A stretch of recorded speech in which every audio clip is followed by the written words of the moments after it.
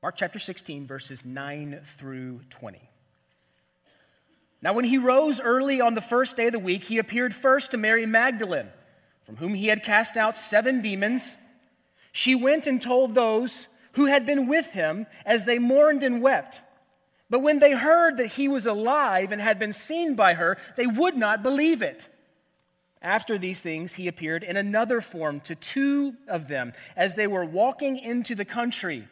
And they went back and told the rest, but they did not believe them.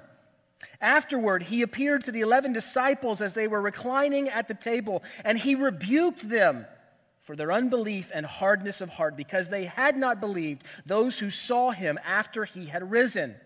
And he said to them, "Go into all the world and proclaim the gospel to the whole creation. Whoever believes and is baptized will be saved, but whoever does not believe will be condemned. And these signs will accompany those who believe. In my name they will cast out demons, they will speak in new tongues, they will pick up serpents with their hands. And if they drink any deadly poison, it will not hurt them. They will lay their hands on the sick, and they will recover." So then the Lord Jesus, after he had spoken to them, was taken up into heaven, and he sat down at the right hand of God. And they went out and preached everywhere, while the Lord worked with them and confirmed the message by accompanying signs. Brothers and sisters, the grass withers and the flower fades, but the word of our great God stands forever. You may be seated.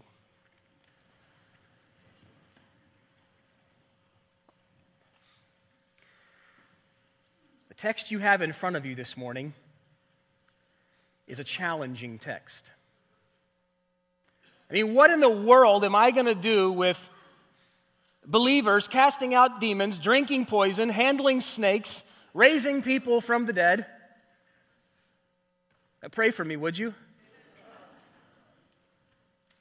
It's a challenging text for many reasons. This is one of those passages that is in your Bible which we refer to as a significant textual variant. A significant textual variant.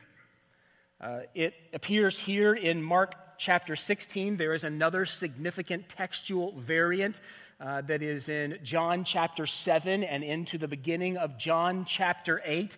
And when I say a textual variant, here's what I mean by that.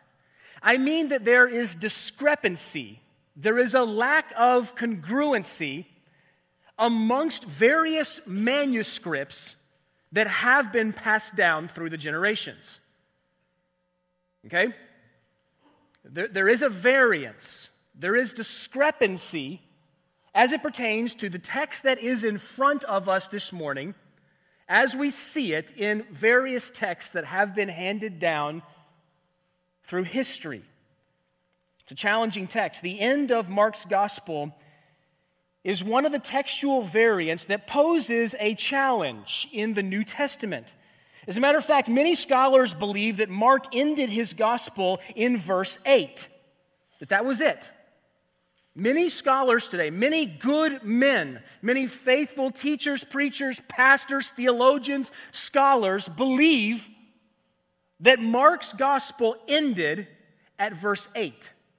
Which is why you probably have, you likely have, some of you may have an older translation of the Bible sitting there on your lap, but probably most of you this morning have a more modern translation. And most of the time our modern translations footnote this textual variant in some way. If you have the ESV, which is what I teach and preach from, you'll see brackets right after verse 8. And in that bracket, it says some of the earliest manuscripts do not include verses 9 through 20. It's actually footnoted if you look down there at the bottom. The ESV says the 2 oldest Greek manuscripts and some other authorities omit verse 9 through the end of the chapter. If you have the New American Standard Bible sitting there on your lap, you'll find a footnote or a note there that says later manuscripts add verses 9 through 20. Perhaps you have the Holman Christian Standard Bible on your lap this morning. You'll see this phrase, other manuscripts omit the bracketed text. Maybe you have the NIV on your lap this morning. which tells us that the earliest manuscripts and some other ancient witnesses do not have verses 9 through 20. In many of our Bibles, the last portion of the Gospel of Mark is footnoted in some way, indicating that what follows is not included in the earliest Greek manuscripts of the Gospel of Mark. And this troubles some Christians. It troubles many, many non-Christians who would love to poke holes in the validity of the Bible. You'll know if you've been here for any length of time that I stand firmly resolved in the sufficiency and the authority of the Scriptures. That is a hill that I will die on. And so for some Christians, this poses some uncertainty. It certainly is fodder for unbelievers, those who hate the things of God, and those who would love an opportunity to poke holes in the validity of Scripture. But even for some Christians, they wonder, should this passage be in our Bible? Does it belong in our Bible? Well, friends, let me just say this. There are weeks worth of study on this particular topic, just textual variants in general. What do we do with them? Where do they appear? Searching the various manuscripts and laying them side by side and trying to synthesize them. There is just a lot here. And so what I want to do, because time is brief this morning, is I just want to give you kind of the capsulated version of what's going on here. I want to give you a few arguments against, first of all, against verses 9 through 20 being understood as being authoritative Scripture. And then I want to give you a few of the arguments that are typically posed for verses 9 through 20, sitting right alongside the rest of the text and being just as authoritative as the rest of the Gospel of Mark is. All right? I don't want to confuse you this morning. I don't want my words to be burdensome. I want to give you enough that you can sink your teeth on it, sink your teeth in it, and maybe we'll encourage you to go study some more on your own. So let me begin this morning by giving you just a few brief arguments against.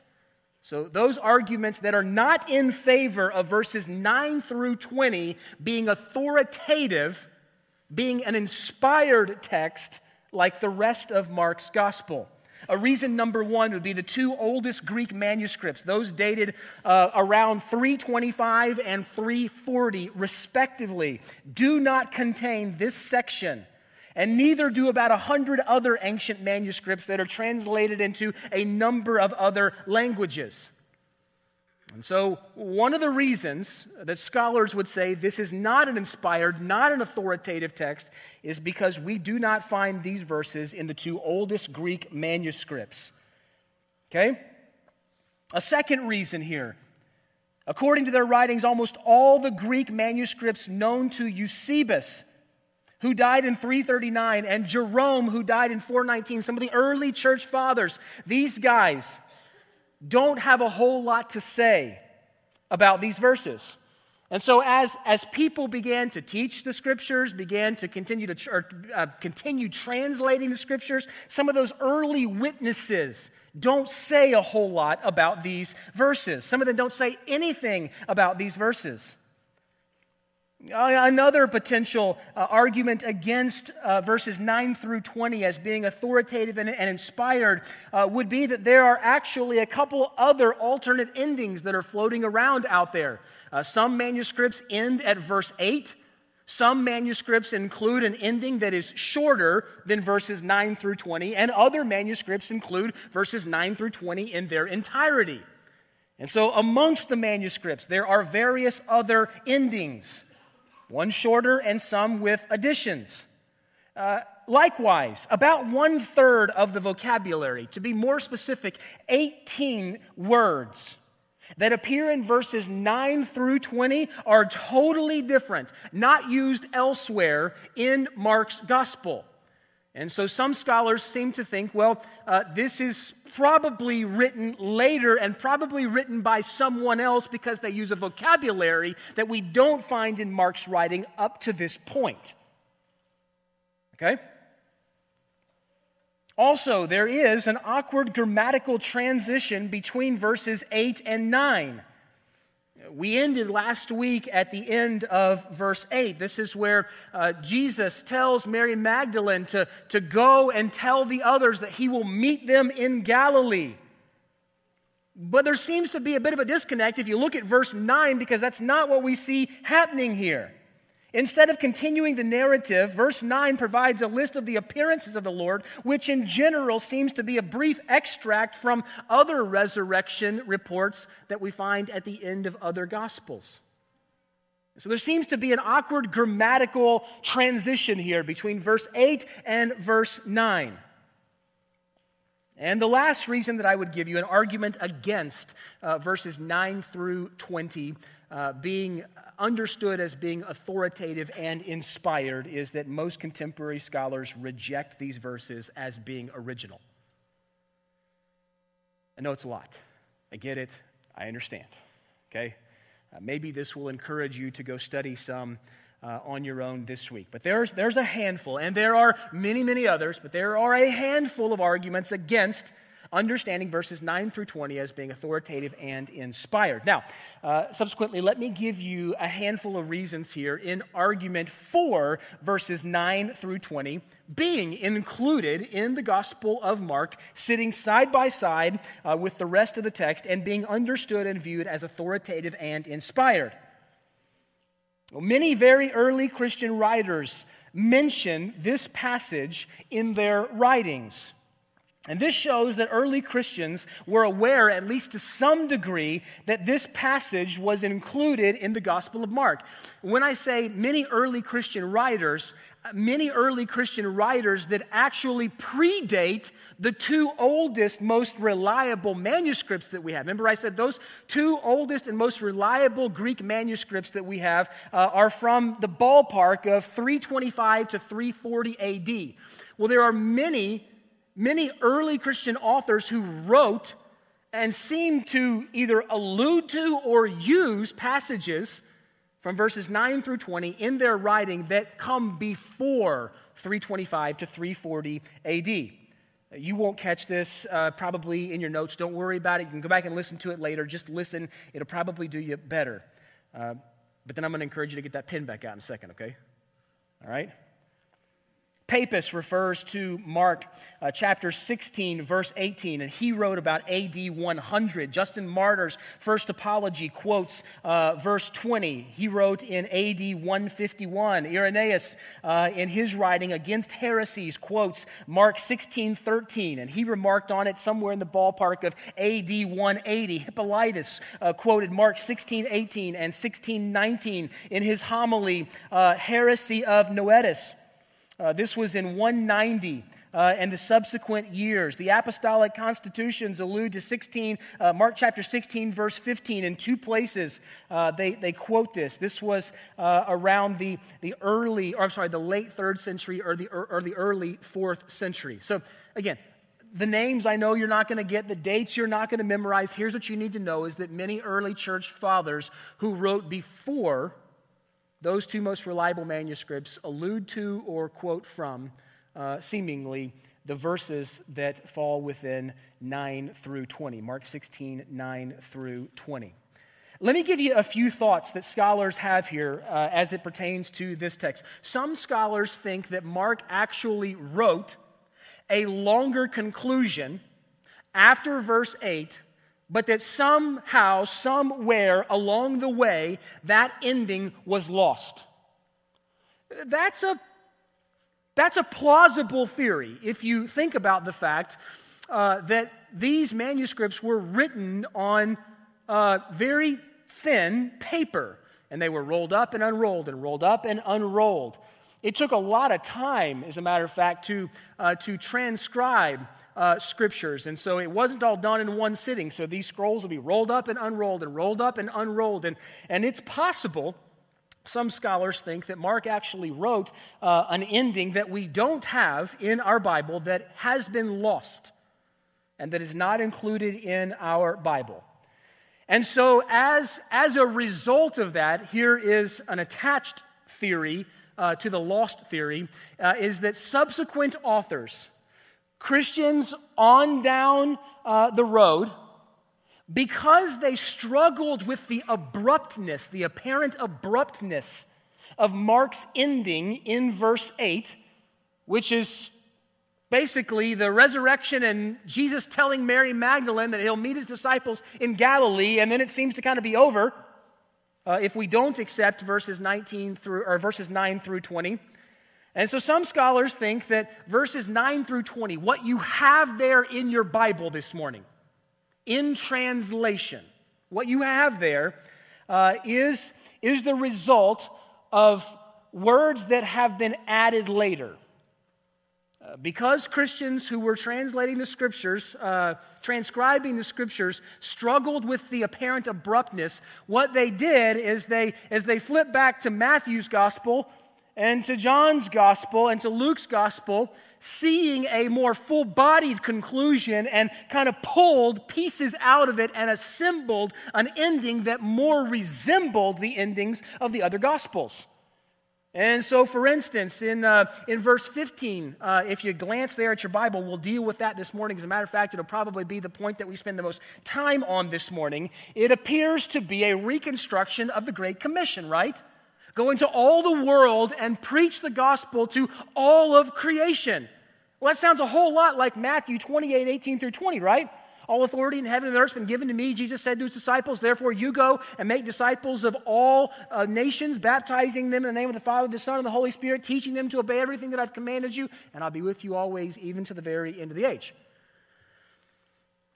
And so, individuals who copied the Scriptures later, feeling uncomfortable with the apparent abrupt ending, went and just kind of pulled pieces of the ending of other Gospels, compiled them, and that is what we have here in verses 9 through 20.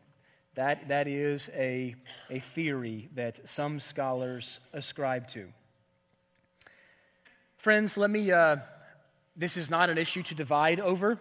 This is not an issue that calls into question the validity, the authority, the sufficiency of Scripture in any way. But let me tell you where I stand. There are a whole lot of hills that I'm willing to die on, okay? Salvation is by grace alone, through faith alone, in Christ alone. Kill me on that hill, okay? This is not a hill that I'm willing to die on this morning, but let me just tell you where I stand on the issue.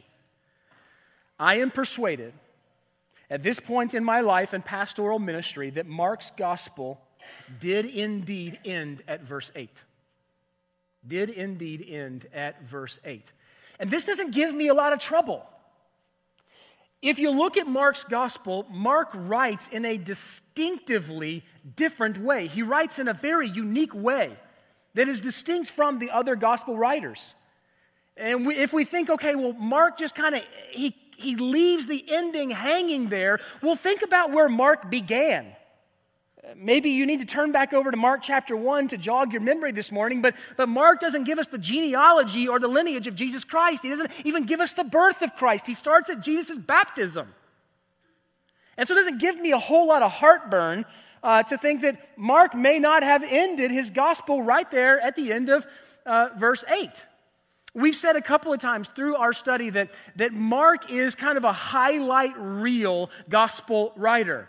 That as you read through and study through Mark's gospel, what you're getting the sound bites, the news bites, the happening right now. Don't miss this. Breaking news. That's the way that Mark writes. And so he begins with the baptism of Jesus and he ends abruptly. He's given us all the information that we need. Now, having said that, God, who has superintended the inspiration and the preservation of the Scripture, has given us added detail in other gospel accounts. We have Matthew's gospel, we have Luke's gospel, and we have John's gospel. And so we have the end of the story as we synthesize the gospel accounts. But I am persuaded at this point, at least it does not give me heartburn to say that Mark ended the gospel at verse 8. And so what I would subscribe to at this point, that what you have in verses 9 through 20 is later Christian individuals who transcribe the Scriptures, pulling from various other places of the other gospel accounts and compiling them in verses 9 through 20 to give us a bit of maybe a smoother landing. Okay? This does not give me any heartburn when it comes to the authority and the sufficiency of Scripture. As a matter of fact, from a doctrinal standpoint, there's nothing that is included in verses 9 through 20 that is contrary to the rest of Scripture. Okay? There's some interpretive challenges, and we'll have to work through a few of those this morning. But there's nothing here that contradicts the rest of Scripture. And for that reason, and secondly, because most, if not every one of your Bibles this morning contain these verses, I'm going to deal with them. And I'm going to seek to be practical this morning and see if we can't squeeze some things out that will help us love the Lord our God with all of our heart, mind, soul, and strength. Okay? Did you catch all that? Whew. Man. I'm sweating. Number one, if you're taking notes, would encourage you to do so. Write this down. We see that the resurrection was witnessed. The resurrection was witnessed. Find verses 9 through 13 there in your Bible. Let's look at those again here. Now when he, presumably, this is Jesus here, we've gone from the subject being Mary Magdalene to the subject changing in verse 9 to Jesus. So when Jesus, rose early on the first day of the week, he appeared first to Mary Magdalene, from whom he had cast out 7 demons. She went and told those who had been with them as they mourned and wept. But when they heard that he was alive, from Mary Magdalene, and had been seen by her, they would not believe. After these things, he appeared in another form to 2 of them as they were walking into the country, and they went back and told the rest. That's the disciples. So not only Mary Magdalene tells the disciples, but these 2 walking on the way into the country go back and tell the disciples. But again, the disciples did not believe them. And so the point that I want you to get here from this is that the resurrection was indeed witnessed. Jesus really was crucified, dead, and buried. He wasn't just in a coma and then resuscitated there in the tomb and got out of the tomb. Jesus was really dead, really crucified, and really dead. But he arose, and that resurrection was witnessed. Friends, the resurrection of Christ is the completion of the great work with which he came to accomplish. The resurrection is the crowning proof that the ransom for sinners was both paid for by Christ and accepted by the Father. It was proof that ransom had been paid and that ransom was accepted by the Father. The resurrection is the seal that the serpent's head had been crushed and the victory had been won. That's what we assemble every Sunday morning to celebrate, is that the serpent's head has been crushed and our King reigns victorious. As a matter of fact, the Scripture ends with Jesus sitting back on his throne from where he originally came, where he was before the foundation of the world. But we see these resurrection appearances. First, he appeared to Mary Magdalene. We know from John's gospel, again, if we're synthesizing gospel narratives here, that Mary Magdalene thought that Jesus was a gardener at first. She didn't even know who he was. Mary had been sent out to tell the rest of the disciples that Jesus was risen from the dead. And when she sees him, she thinks that he's a gardener. In that day, her testimony, specifically because she was a woman, would not have been considered reliable. I'm thankful that we've come a long way in our understanding of complementarianism. But in Jesus' day, Mary Magdalene, being a woman, her witness would not have brought with it a whole lot of weight and significance. Hence, the disciples, probably a result of their hard-heartedness in conjunction with the fact that Mary was a woman and that was the witness that was coming to them, they did not believe. They did not believe. Yet Jesus entrusted her with this task. I love that. Jesus entrusted Mary Magdalene with this task, even though the other disciples would not believe. Mary Magdalene The last name there likely indicates that she came from Magdala, which was a city on the southwest coast of the Sea of Galilee.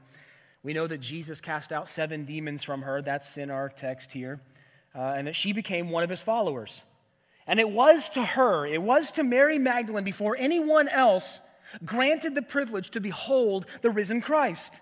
Mary, the mother of Jesus, and John, the beloved disciple, Peter, Jesus' right-hand man, all of these individuals were alive and well, yet Jesus chose to appear to Mary Magdalene first. Mary had been at one time indwelt by these demons, yet Jesus appeared to her first. Not only would she have been marginalized because she was a woman, but she would have been marginalized as one who had been once demon-possessed. But Jesus appears first to her and gives her the great high privilege of going and telling the rest of his disciples that he will meet them in Galilee. Well, there are a few things that this appearance to Mary Magdalene, I think, highlights for you. You might want to jot these down in some white space on your outline there. First of all, Jesus honors and loves faithfulness. Jesus honors and loves faithfulness. Love and faithfulness, devotion and fidelity to him. I mean, Mary Magdalene witnessed the events that took place surrounding the crucifixion. She was present at the mock trial of Jesus when she heard Pilate pronounce the death sentence. She saw Jesus beaten by the Roman soldiers and humiliated and mocked by the onlooking crowd. She was one of the women who stood near Jesus at the foot of the cross as a means of comforting him. And Jesus appears to her first, I think, reminding us that Jesus honors those who love and honor him. Jesus honors those who are fully devoted to him. Matter of fact, back in Mark chapter 10, I know it's been months since we studied that, but Jesus said, "Truly, truly, I say to you, there is not one who has left house or brother or sister or mother or father or children or lands for my sake and for the gospel who will not receive 100-fold now in this time," Jesus says. And so I think Jesus is showing us his great honor for her, that she has shown love and devotion and care and concern for him. And Jesus honors that. He honors that. The second thing I think we note here, or the second thing that I think is highlighted from this appearance to Mary Magdalene, is that Jesus draws near to repentant sinners. Jesus draws near to repentant sinners. Mary is sometimes associated with the prostitute who washed Jesus' feet in Luke chapter 7. She's also sometimes associated with the woman who was caught in adultery in John chapter 8. Interesting to note, John chapter 8, verses 1 through 11, is that second major textual variant that I was speaking about. But neither of these do we know for certain. We do not know if Mary Magdalene was indeed the prostitute who washed Jesus' feet. Neither do we know that she was the woman caught in the act of adultery and about to be stoned. We don't know that for sure. But even if neither are true, if neither of those are true, Mary, just like each of us, was a great sinner by nature. Friends, just in case you didn't know, you're a great sinner by nature. Young people, you're a great sinner by nature. And everyone in between. We came into this world being marred by the effects of the Genesis 3 fall. We are by nature objects of wrath. But God. Friends, we are more sinful and flawed in and of ourselves than we ever dared believe, yet at the very same time, we are more loved and accepted in Jesus than we ever dared hope. In the case of the repentant sinner, God is merciful toward their iniquities, Hebrews 8 tells us, and he remembers their sin no more. Is that a literal statement, by the way? He remembers their sin no more? Give me one of these or one of these. Is that a literal statement? He remembers their sin no more. This is quiz time. All right. Here's my conclusion. Some of you are right, some of you are wrong. All right? I would submit to you that this is not a literal statement. God cannot forget anything by the nature of his being. What he does do is he refuses to hold it against us. He refuses to charge it to our account. I love that. God is merciful toward the repentant sinner, merciful toward their iniquities, and he remembers their sin no more. Refuses because Jesus is a sacrifice sufficient. He refuses to charge it to our account. And so I think just in this whole instance here with Mary Magdalene, we see a couple of things highlighted. One, that Jesus honors love and faithfulness, and that Jesus draws near to repentant sinners. But Mary wasn't the only one that Jesus appeared to. Jesus also appeared to two men who were walking along the way. We would understand these two men to be the two men on the road to Emmaus. This is Luke 24. These two individuals here are the two men on the road to Emmaus. And when they saw Jesus, Mary Magdalene thought that Jesus was a gardener. And these two men on the road to Emmaus thought that Jesus was just another traveler. Just another traveler. You'll know if you've studied that passage that these two men begged Jesus to explain to them the Scriptures. Matter of fact, at one point when Jesus has already talked with them and Jesus is getting ready to depart, they beg him to stay and to talk more about these things. And the whole story concludes in Luke 24, verse 32, with these two men saying, "Did not our hearts burn within us while he talked to us on the road, when he opened the Scriptures to us?" This is the second witness to the resurrected Lord Jesus. First to Mary Magdalene, second to the two men on the road to Emmaus, who he walked through the Scriptures with, beginning with the Old Testament prophets, showing them God's redemptive plan, culminating in a crucified Messiah, such that when he left them, their hearts burned. And the third appearance that we see was to Jesus' disciples, and we'll turn our attention there now, because what we see in the disciples is an obstinance, is a hard-heartedness, a refusal to believe. But the three individuals that we see Jesus appeared to first, Mary Magdalene, the two men on the road to Emmaus, and the third appearance was to Jesus' disciples. We see the resurrection was witnessed. Number two, write this down. The messengers are flawed. The messengers are flawed. Look at verse 14. Afterward, he, Jesus, appeared to the 11 themselves. So it wasn't just the testimony from others coming to the disciples. It was Jesus himself. And he came to them as they were reclining at the table, and he rebuked them for their unbelief and hardness of heart, because they had not believed those who saw him after he had risen. Friends, the messengers are flawed. So are we. As messengers in our day, as messengers appointed at this time, for this hour, we also are flawed. This just reminds me that God uses ordinary, sinful, sometimes stubborn men, and I say men generically for people, men and women, to accomplish his purposes. Ordinary people, plain Jane, relatively simple people. I think about a couple of Jesus' disciples as they are before the Sanhedrin early on in Acts. And the Jewish religious council looking upon them and taking note that these men, though they were unschooled, unlearned, untrained, not sophisticated by the evaluation of the world, but they had been with Jesus. They had been with Jesus. And so, yes, we see the messengers are flawed here. Matter of fact, their stubbornness and their hard-heartedness keeps them from believing. When I say keeps them from believing, they're culpable. Okay, it's not as if they're somehow separated from their disbelief. They lacked faith in the plan. I mean, how many times in our study of Mark's gospel did Jesus tell his disciples that he was going to be crucified?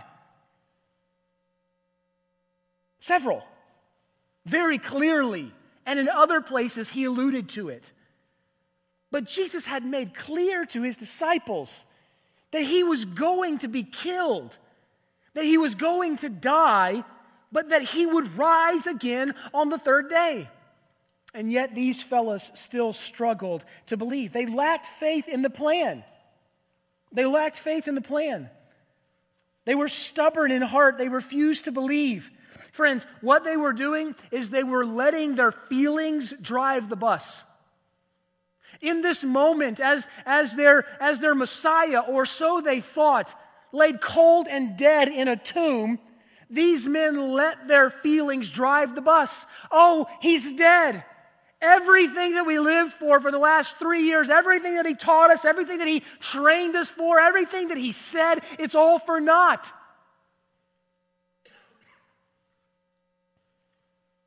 They were letting their feelings drive the bus.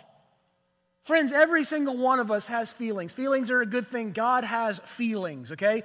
You can't read the Bible and not understand that God feels things.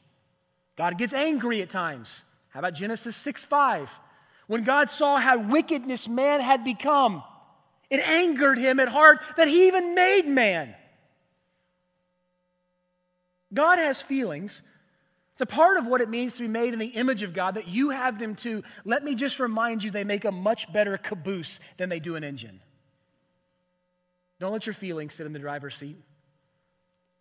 Your feelings will drive you down roads you don't want to go down. The disciples' refusal to believe is highlighted 3 times in our text. First, when Mary Magdalene comes and tells them that the Lord is risen, we see they would not believe it. Secondly, when the 2 men on the road to Emmaus come back and tell the disciples, we hear they did not believe them. And lastly, Jesus himself appears to the disciples as they're reclining at the table, and he rebukes them for their unbelief and hardness of heart. It's safe to say that the disciples were equal opportunity unbelievers. Didn't matter who came and told them. Their hard-heartedness loomed in front of them. What do we learn from this? Well, we learn that we're typically unwilling to believe what runs counter to our prejudices. We're typically challenged. We typically struggle to believe what runs counter to our presuppositions or our preconceived ideas. Secondly, we're prone to forgetfulness. Again, Jesus had repeatedly told his disciples that he would rise again on the third day. And we're just as prone to forgetfulness. That's why I think Peter tells us in his letters in the back half of the New Testament, it's no problem for me to remind you of these things again. And then he goes on. Why? Because we're prone to forget.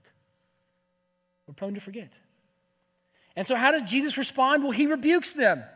He rebukes them. Remember, Jesus' disciples were Jesus' plan A to take the gospel to the rest of the world. We'll see that here in verse 15.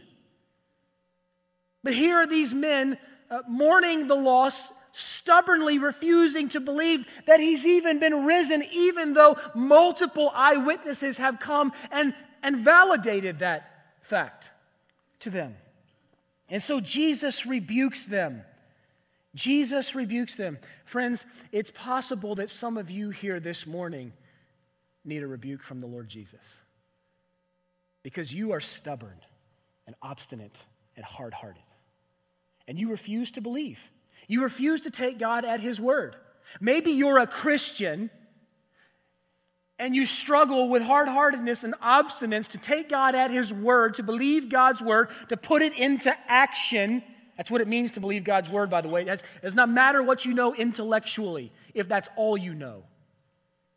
If it is not expressed in your living, you do not believe it. Maybe it's that you're here this morning and you've never repented of your sins, that you've never come to true, saving, abiding faith in the Lord Jesus Christ and in him alone. Well, hear this as a solemn rebuke, friends. If you do not believe, and we'll see this 2 verses from now, you stand condemned. If you believe, you'll be saved. If you do not believe, you'll be condemned. We see the messengers are flawed. And while we don't glory in their failure, while we don't glory in their disbelief, it is a good reminder that we are more like them than we are dislike them, and God's mercy is greater still. God's mercy is greater than all my sin. Number 3, we see the call is clear. The call is clear. Look at verse 15. And he said to them, "Go into all the world and proclaim the gospel to the whole creation." Remember when Jesus called his disciples, he said to them, "Follow me and I will make you fishers of men." That was the call back in Mark chapter 1, verse 17. Come follow me and I'll make you fishers of men. The resurrected Lord Jesus Christ would have us know that the salvation of the gospel of salvation is to be offered freely to all mankind. That the glad tidings that God so loved the world that he gave his only Son, and that Christ died for the ungodly, Romans 5:8, that those truths and those realities are to be proclaimed freely to every creature everywhere. Friends, let me remind you, we are not justified in making any exception or giving ourselves any exemption from this great high calling and task. Jesus' words are a command, they are not a suggestion, and we have zero warrant for failing to obey. We must not shrink back from the task of proclaiming the gospel to the whole creation. Look at verse 15 there. Go into the world. Go into all the world. That's the location. That's all encompassing. Go into all the world. And then we're called to this task to proclaim the gospel to the whole creation. That's the commission. It's not a suggestion, it's a command. And it's one that we must not shrink back from. There are only 3 options given to us, friends. We go, we send, or we disobey. And I would add a caveat to that and say, we go, or we go and send more locally, or we disobey. Because we've all been called to go. We've all been called to go. You know, we see the Schraders and other missionaries who I am so thankful for, who have given up all the creaturely comforts that were afforded to them here in the great thriving metropolis of Cape Girardeau, Missouri, to go live in the bush among a people who they share nothing in common with. Until, God willing, those people come to know Jesus savingly, and then they have most in common with them. But regardless of whether you go to the bush or not, you are called to go. You're called to go to the man or the woman who shares a cubicle next to you. You're called to go to your neighbor that lives next door. You're called to go to the mama who you meet at the mall or the park for a play date. You're called to go to your college suite mate and to the people in the university center and the people that sit next to you in class and your sports teams and your sororities and your fraternities and your high school sports. And don't think for a second that Christian organizations can't be a ministry field. Friends, the local church, as in the bricks and sticks we're in, this is a ministry field. Why? Because some amongst us this morning are as lost as last year's Easter egg.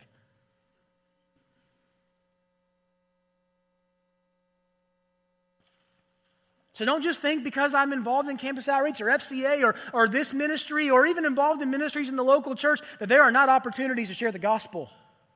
Oh, there are. There are. Henry Ironside once said, "Interest in missions is not an elective in God's University of Grace. It's something with which every disciple is expected to major." And I think if we're honest, we like to talk about missions, we like to talk about evangelism, but we don't much fancy the prospect of going ourselves.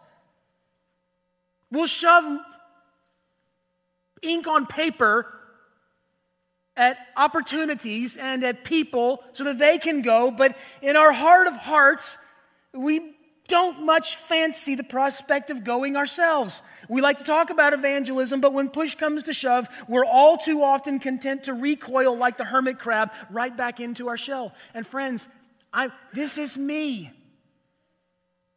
Don't think for a New York minute that because I stand up here in front of you every Sunday that I don't get sweaty palms and butterflies when I think about sharing the gospel with the lost. Oh, Satan would love to keep us for a myriad of reasons from being obedient. But what if I get asked a question I don't know the answer to? What if they poke holes in my faith? What if they come and tell me, you think you have the Bible, but Mark chapter 16 verses 9 through 20 are a textual variant?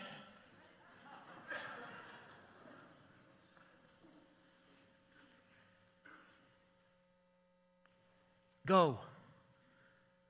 Proclaim the gospel.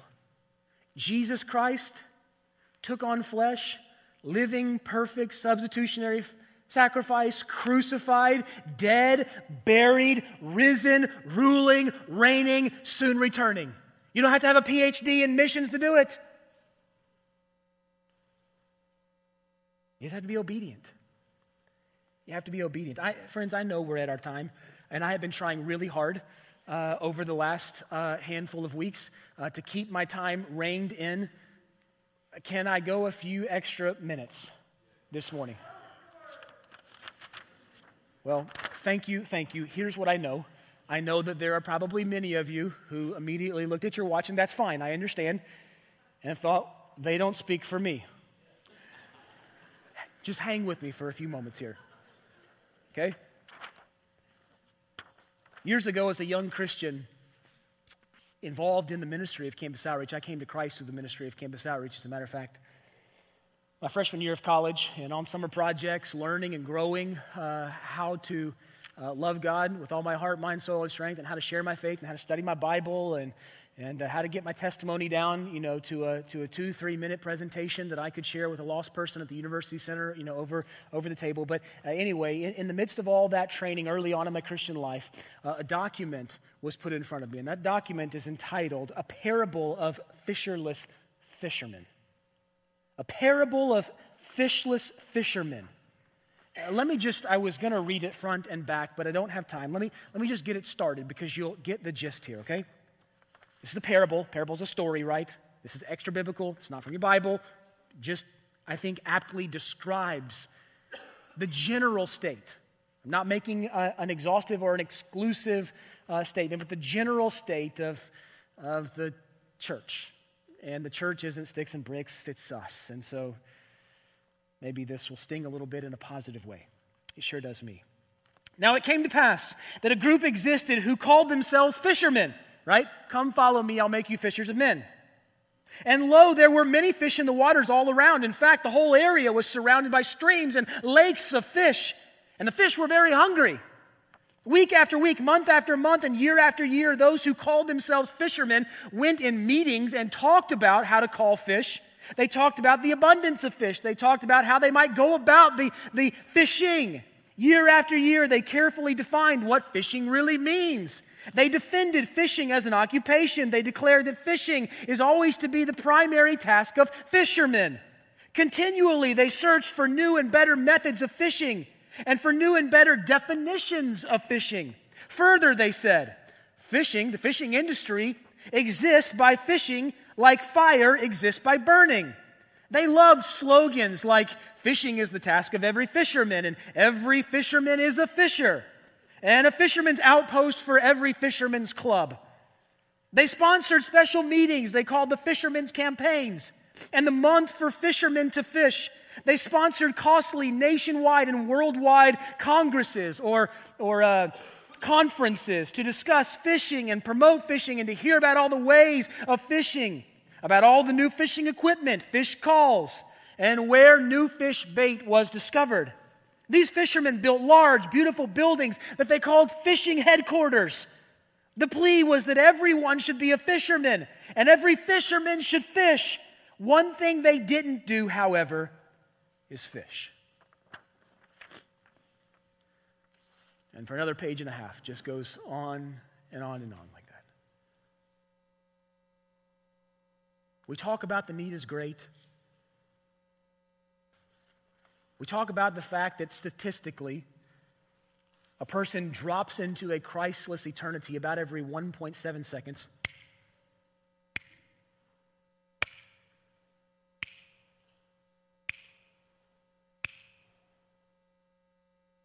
then we go back to our cozy homes and have our cozy lunches and live our cozy little lives.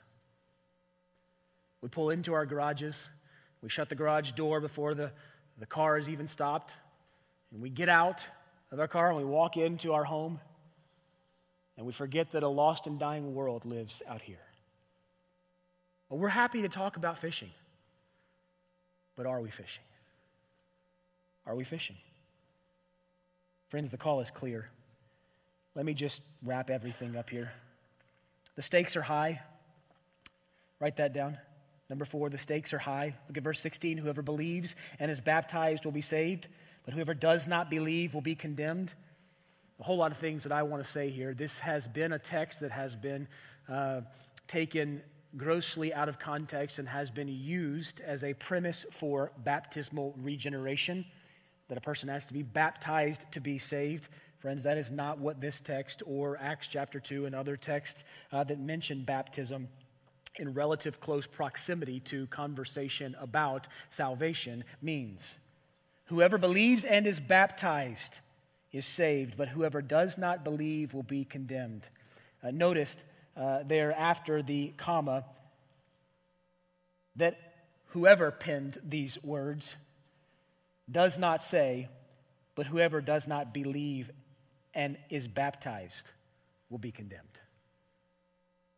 I think the baptism that's being spoken of there is talking about a spiritual baptism, being baptized by the indwelling Holy Spirit that takes place at conversion. Not that we should neglect water baptism. If you have come to know Christ savingly and you have not been baptized, I encourage you in obedience to the risen, ruling, reigning Lord Jesus Christ, who gave us the example here in his earthly life and ministry, was baptized, that you too ought to follow suit as an outward demonstration of an inward reality, a way to proclaim or profess your faith in Christ to the congregation, who there has the responsibility to help hold you accountable to walking with Jesus. You need to be baptized. But what I want you to get here is the stakes are high. The person who believes is saved. The person who does not believe will be condemned. There's no other alternative. That's it. That's it. Number 5, write this down. The power is real. The power is real. Look at verses 17 and 18. This is a challenge here. And these signs will accompany those who believe. In my name, they'll cast out demons.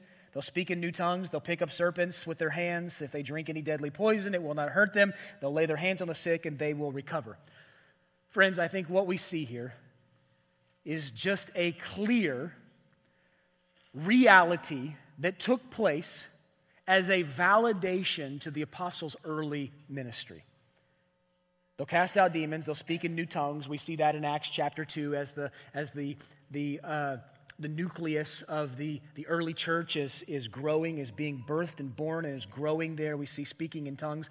By the way, speaking in tongues was never some gibberish that was just preached, and then somebody over here can decode that. When people spoke in tongues, they spoke the gospel message in a tongue, and that tongue was a real, discernible, and definable language that a people group spoke and used, who, when that gospel was preached in that tongue, was heard clearly by them. It was not what we see abused today. They'll pick up serpents with their hands. Only a couple of places that we see this. Luke 10:19, Jesus talks about this in connection to his disciples. And then the only other clear indication would be potentially Paul after he's shipwrecked on the island of Malta, as he's gathering firewood and he's bitten by the serpent there. Matter of fact, when the native people there on Malta saw the creature, the snake, hanging from his hand, they said to one another, "No doubt this man is a murderer." In other words, what sin has he committed? He's been bitten by this snake. Though he's escaped from the sea, justice has not allowed him to live. He, Paul, however, shook the creature off into the fire, and he suffered no harm. It's the only clear indication that we see there. We see if they drink deadly poison, it will not hurt them. This is hard because we don't see this taking place in Scripture anywhere. As a matter of fact, potentially even Matthew 4:7 applies here. Don't put your Lord God to the test. We know that there are congregations in Appalachia and other places today that still practice this snake handling and drinking of cyanide. And there's a pretty large cemetery out back. Don't put your Lord God to the test. Jesus didn't. Satan says, just throw yourself off the temple, top of the temple here. It's foolishness. Lastly, they'll lay their hands on the sick and they'll recover. Friends, these signs served as a validation of the apostles' gospel ministry. They're not normative in the church today. I believe these sign gifts were given at a particular time to a particular group of people, i.e. the apostles, and for a very particular purpose. I'm a cessationist. If you want to talk about that later on, I don't believe that these sign gifts are any longer necessary, nor do I believe that they are normative for today. We have the completed canon here, Genesis 1 to Revelation 22. We have everything that we need for life and godliness right here, okay? God's given us everything that we need. Okay, lastly here, let's wrap it up. The results are sure. The results are sure. We see the resurrection witnessed. We see the messengers are flawed. We see the call is clear. The stakes are high. The power is real. We still have power today, right? Romans 1:16, by the way. The gospel is the power of God unto salvation for all who believe, first for the Jew and then the Gentile. We have the indwelling Holy Spirit. I said last week, as you proclaim the gospel message, as long as it's faithful to the gospel message presented to us in the Bible, it is as if the risen Lord Jesus Christ is proclaiming the gospel through you, and it goes forth with power. Power. Okay? So we still have power today. Don't go home and drink any poison. All right? And then lastly, we see that the results are sure. Look at verses 19 and 20. So then the Lord Jesus, after he had spoken these things to them, he was taken up into heaven. He sat down at the right hand of God, and they went out and preached everywhere while the Lord worked with them and confirmed the message by accompanying signs. We see that Jesus was taken up into heaven, that he sat down at the right hand of the throne of his Father. The writer of Hebrews talks about that. We talked about the fact that his sitting means that his work is complete, it's finished. That does not mean that he's not actively working in you today. He intercedes, he mediates, he advocates, but his sacrificial work is finished. He is seated. And then the disciples go out and they preach the gospel everywhere. Friends, this means that they did not remain together in little holy huddles in comfortable Christian groups. They went out.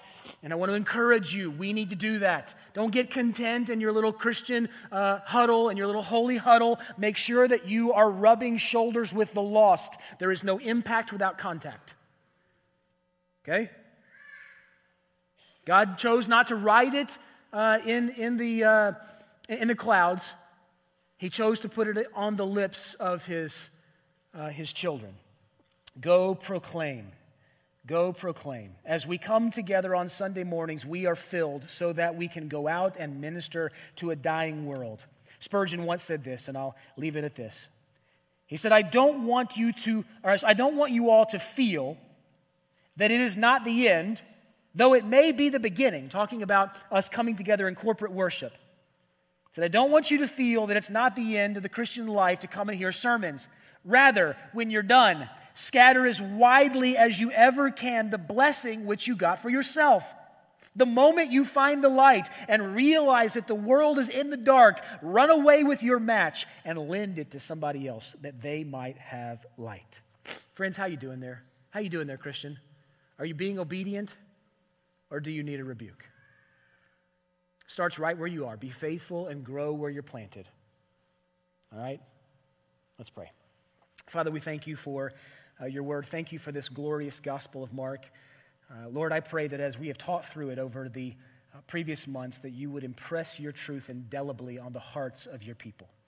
God, I pray that we would know you more and that we would love you in a greater way as a result of what we have seen and know to be true through our study of Mark's gospel. Fan the affections of our hearts into flames. Send us out. Scatter us out. Even today, Lord, we've gathered together, but we want to leave here and scatter into the world that Jesus might be proclaimed and that he might be proclaimed in great power. We love you. We pray these things in Jesus' name. Amen.